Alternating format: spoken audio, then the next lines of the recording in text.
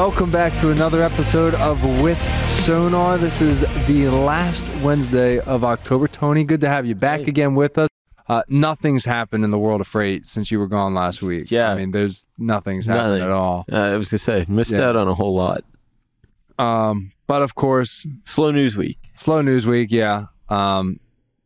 There's a small little shop that went under, but otherwise nothing happened. But no, I mean, in all reality, right? We all know Convoy. I feel like it's funny about Convoy. They went under now. I think they're still trying to sell their tech. I think they found a buyer for Did they find a buyer already? Okay.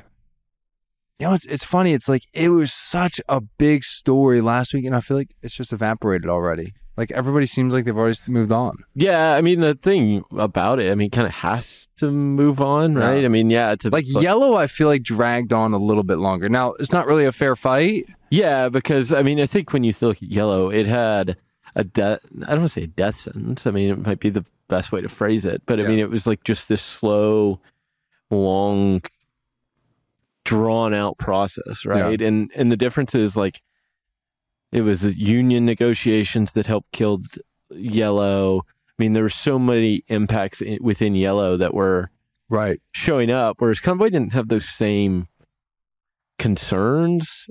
But, I mean, you look at it, and a company that was disruptive and definitely had people opinionated about it one way or another. You would think that the story...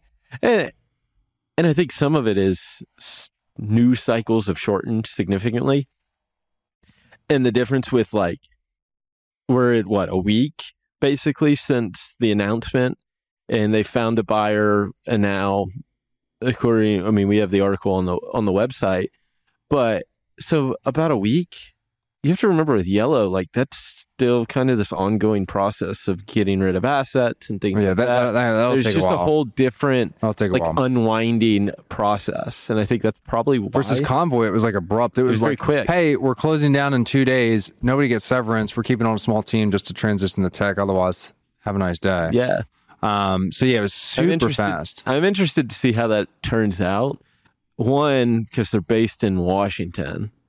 Washington's very pro-employee state, has very strong employment laws favoring the employee, and how that all works out, I'm not going to go try to touch that. I don't know. It's outside of my wheelhouse.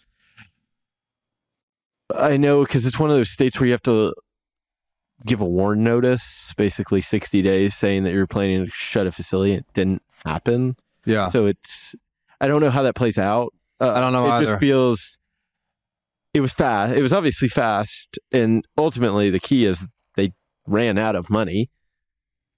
Yeah. But how that all plays out. And we'll have to see what happens as far as, when they pick up the pieces. That's outside my pay grade. We'll see what happens when they pick up the pieces. I did see Dan Lewis, their CEO. He posted on LinkedIn that, they've got to flush out a few things, but he is going to be posting more about, kind of the inner workings of what happened in the coming weeks and days. So I think that'll be interesting to see and learn from.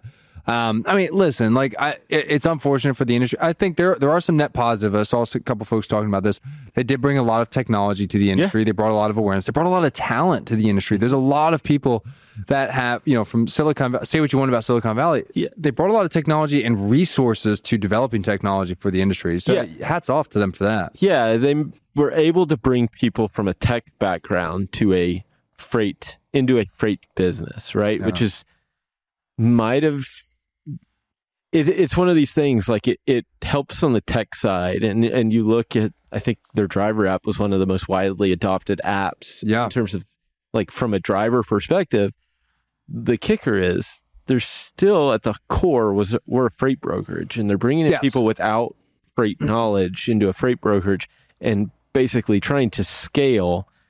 And I want to bring this up, and I think Craig Fuller wrote a great article kind of talking about it was like death by overfunding. Yeah. You have to remember, they were $800 million at the peak, top line revenue.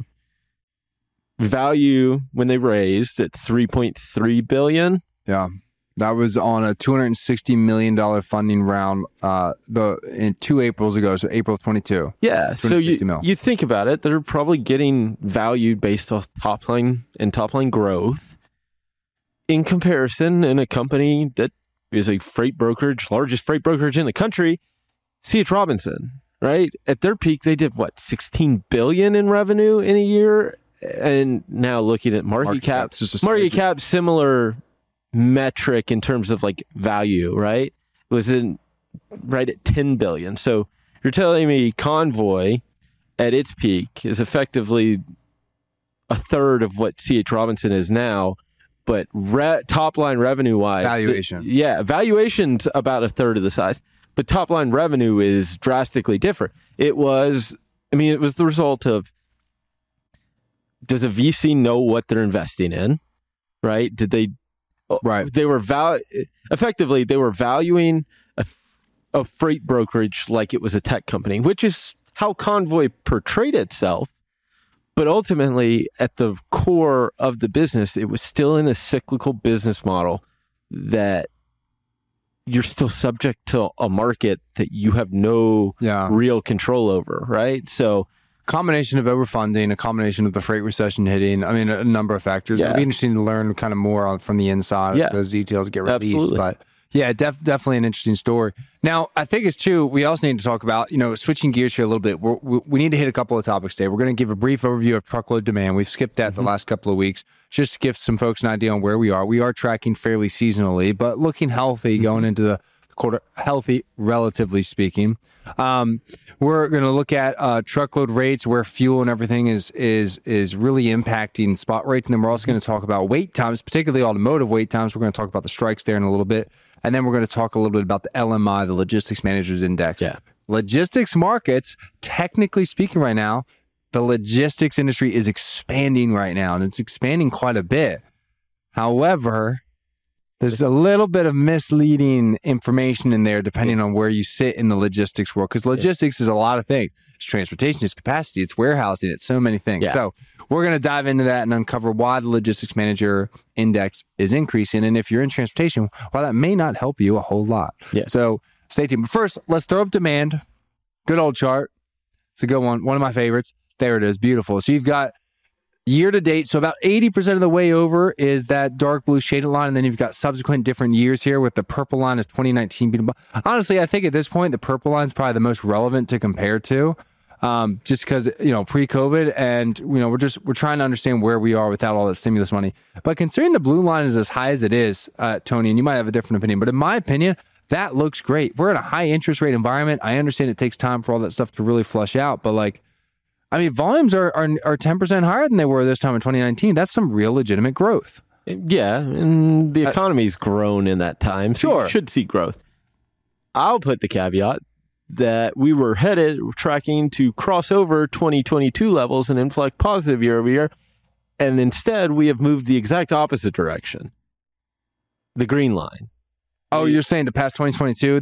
We were at the beginning. Oh, we got close there end of October, didn't we? Beginning of October, excuse me. And now we are moving in not really an opposite direction. We're kind of flatlining. Volumes this time last year were picking up steam. So we've been flat for the last probably 2.5 weeks. Yeah. And look at November though. Look, the green line there, 2022 November, boom. If we just maintain flat, we'll cross it. Yes. I guess that's the question. Where do we? I think it wouldn't be a surprise to turn positive year over year, just given the comps do get easier there. But overall, when you are tracking to cross over that line and then you see the season, it's a seasonal dip at the beginning of October. It's normal. Look at 2021 and 2020 in the blue and orange lines at the top. You cross over into October, you see a decline before you see a subsequent increase, and depending on the timing of the year and where we're at.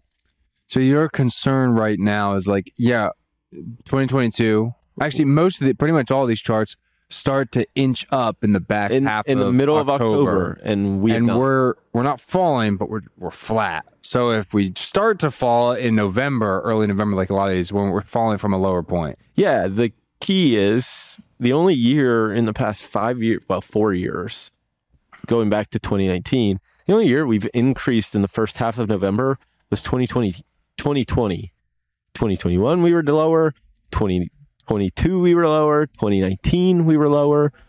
Yeah. So a lot of gets made about peak season. Like, what is only peak season? 2020 really rose? Yeah, exactly. Now, the difference was, what do rejection rates do? Because I think that's a telling sign, because obviously this tracks contract demand, right? Freight demand. When things get more time sensitive, you may skip the contract freight market. You may just go straight to the spot market. Yeah. And if that's the case, you'll see rejection rates increase. Right now, I mean, we're talking, 3.5% or so rejection rate. I mean, it just doesn't feel like, even though this number's better than 2019, it feels like the situation's almost worse. Yeah, so much capacity still. Because there's just too much. Too much, right? I saw from a carrier, and he was telling me that I posted something on Twitter about how there was too much capacity, and he said that he's heard from a lot of carriers that they're like staying afloat with like these SBA loans and all kinds of things. So they're, even if they are, even if they aren't running profitably right now, that they're still finding ways to get cash to just keep the business afloat. I don't know how, again, very anecdotal. Yeah, I mean, in that case, I mean, you would think, one, you're taking out an interest rate on something that, I mean, what's an SBA loan right now? It's probably got to be close to 11% interest. I mean, it got to be, right? I mean, you're thinking new auto loans are crossing 10. Yeah. And mortgages are over 8. So, I mean, somewhere in that range, between 10 and 15, which is a fairly wide range for an interest rate. But yeah, I would say somewhere in there. The question is, can you make, as a trucking company in the future, not now, in the future, when the market recovers, can you get your OR to where it's 90 or 85? That's really to cover the interest, right? Like, that's not 95. 95 is not going to cut it. No, exactly. You'll be losing money every month because you got to eat. So it's one of those, like, you have to be confident enough in the business that right now is the worst it's going to be, hopefully. I mean, nobody knows that, right? Like, what's setting it up from declining further? I've written Don't bet against the American consumer. Correct.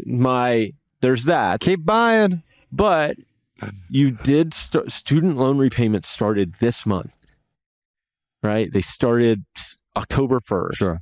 We did have people do early payments. Yes, but I understand what you're saying. They were about a third. What happens, and I think the full effects of like what those do to spending will be masked, right? Because you have the holiday retail season. People will still spend money then. But what's it look like in January and February? Your spending already slows down off of that. Yeah. And we see it with freight demand. I mean, just look, every year you come off October, November, December, January, February, you're lower. Like, that's normal. But the question is going to be, do we find new lows in those months? Like, we've been obviously climbing out from those times, like, but we're not that much higher than we were in February. I mean, we're right at 11,000. I mean, I guess maybe 10% or so. Right around there from the between 8 to 10% from the low.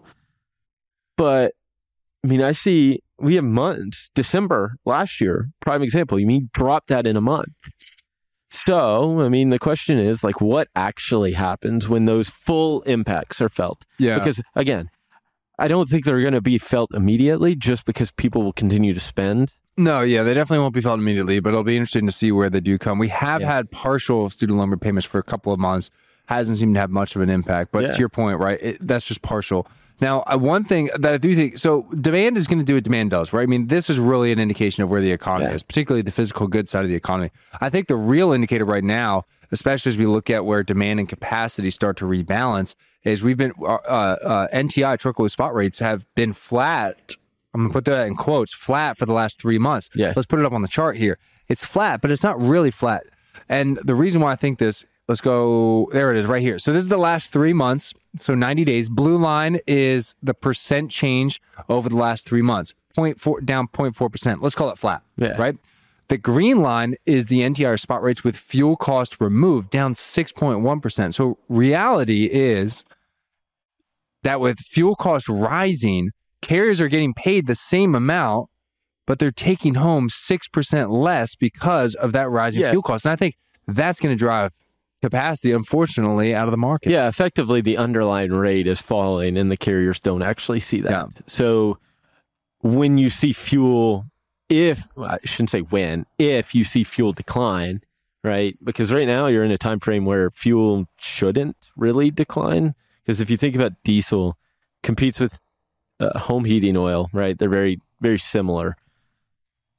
And we're about to enter winter months. So, I mean, you see demand ramp up for home heating oil. It causes the price of diesel to increase because you're taking some of that supply away. So, I mean, ultimately, the key there would be carriers might see what they're not feeling. Like, they may be getting paid the same. Their top line may be the exact same right now. Right. But if fuel comes down, then you have this ability, hey, oh yeah, it's going to cost me $100 less this week than it did last week. Fuel's come down.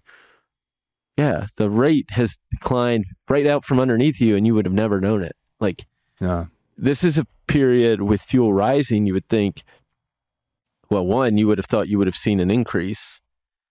What's interesting in this chart is the fact that by using $1.20 as that baseline for fuel, it never grew like in the last 3 months. Like, it never crossed over zero.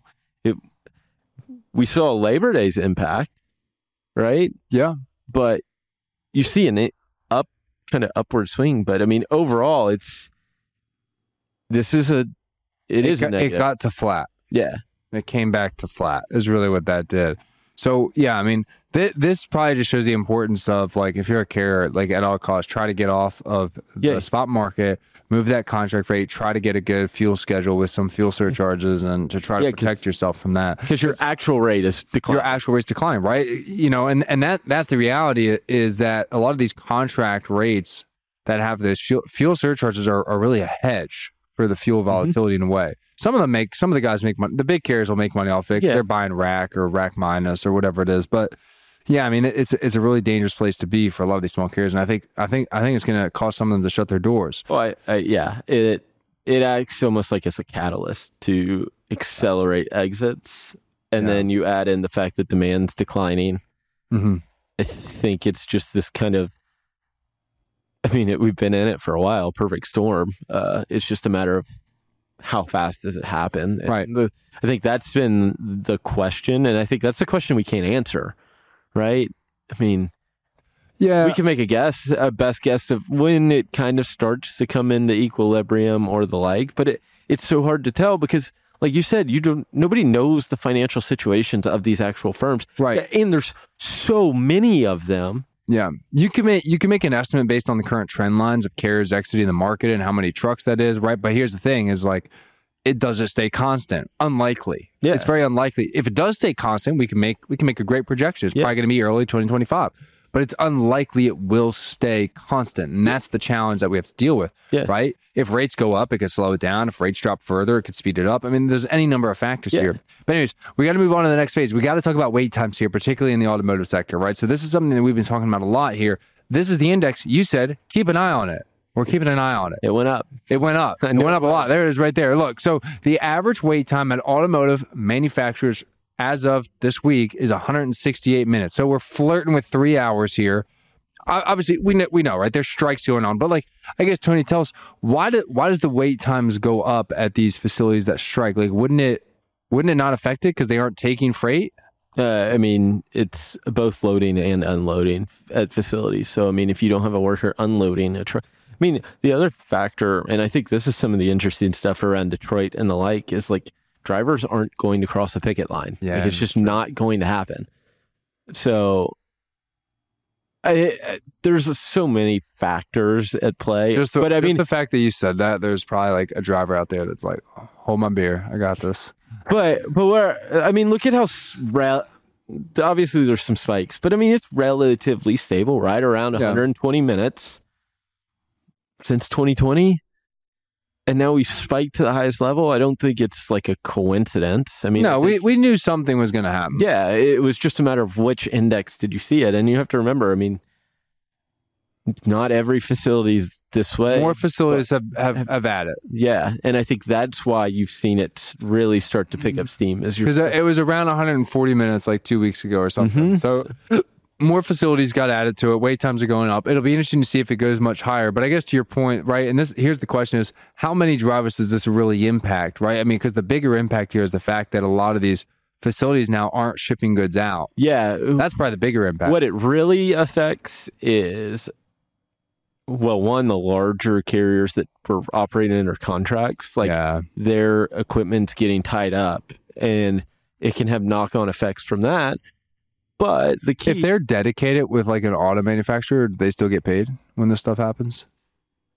I have no idea. I wonder that. I mean, if anybody knows the answer to that, just let us know, like in the comments somewhere. Like if you have a not just normal contract, but if like you're actually dedicated carrier to an auto manufacturer and there's a strike going on like this, do you still get paid, or is there some type of compensation? Yeah, I'd really like to know.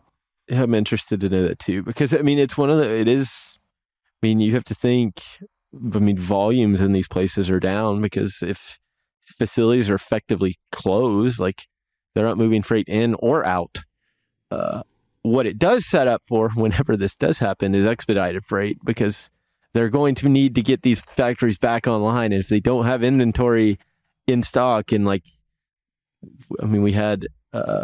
talked about it a couple of weeks ago, like this just in time that is automotive's known for, like, yeah, they're going to have to really ramp that up very quickly. So if you're exposed to it, it might be hurting right now, but it may present an opportunity later. I don't really know, but it feels like that would be the case, just given the fact that we talked about automotive, the manufacturer inventories of finished vehicles being okay for a little while, but now we're starting to get into that hurting range. Yeah. And if they're not producing anything, they're going to have to speed up that process, which means they're going to need more of these deliveries faster. That's right. So, because they haven't been getting them. So it's just like this knock-on effect that it may actually present an opportunity, but it's going to likely present the opportunity to those that were already working with them, that understand how the delivery cycles and all of that plays an impact. Definitely. So, but it may be an opportunity that wasn't there previously. It sucks in the moment. Yeah. Well, we'll keep an eye on it, and let us know what you guys, anybody out there who's got experience with this, do let us know in the comments. All right. Last segment for today, we got to talk about the LMI. The LMI is the Logistics Managers Index. Okay. This is a composite measure. If you're familiar with the PMI, it tracks very similarly to that. Okay. Except this is for the logistics market. So let's go ahead and pull up the LMI.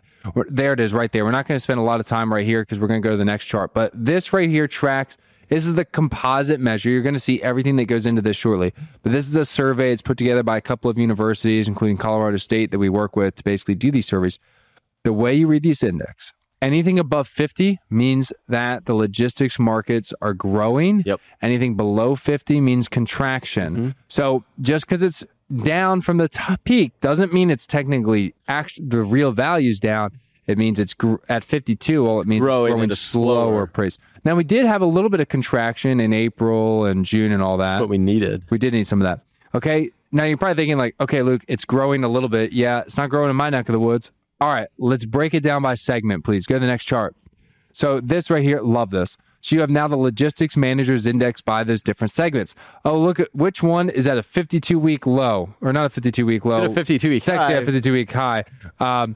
Is transportation prices at 43. Still in 43, right? Which means that they're going down, just not going down as quickly as they were a year ago, but they're going down. So that's going to drag it down.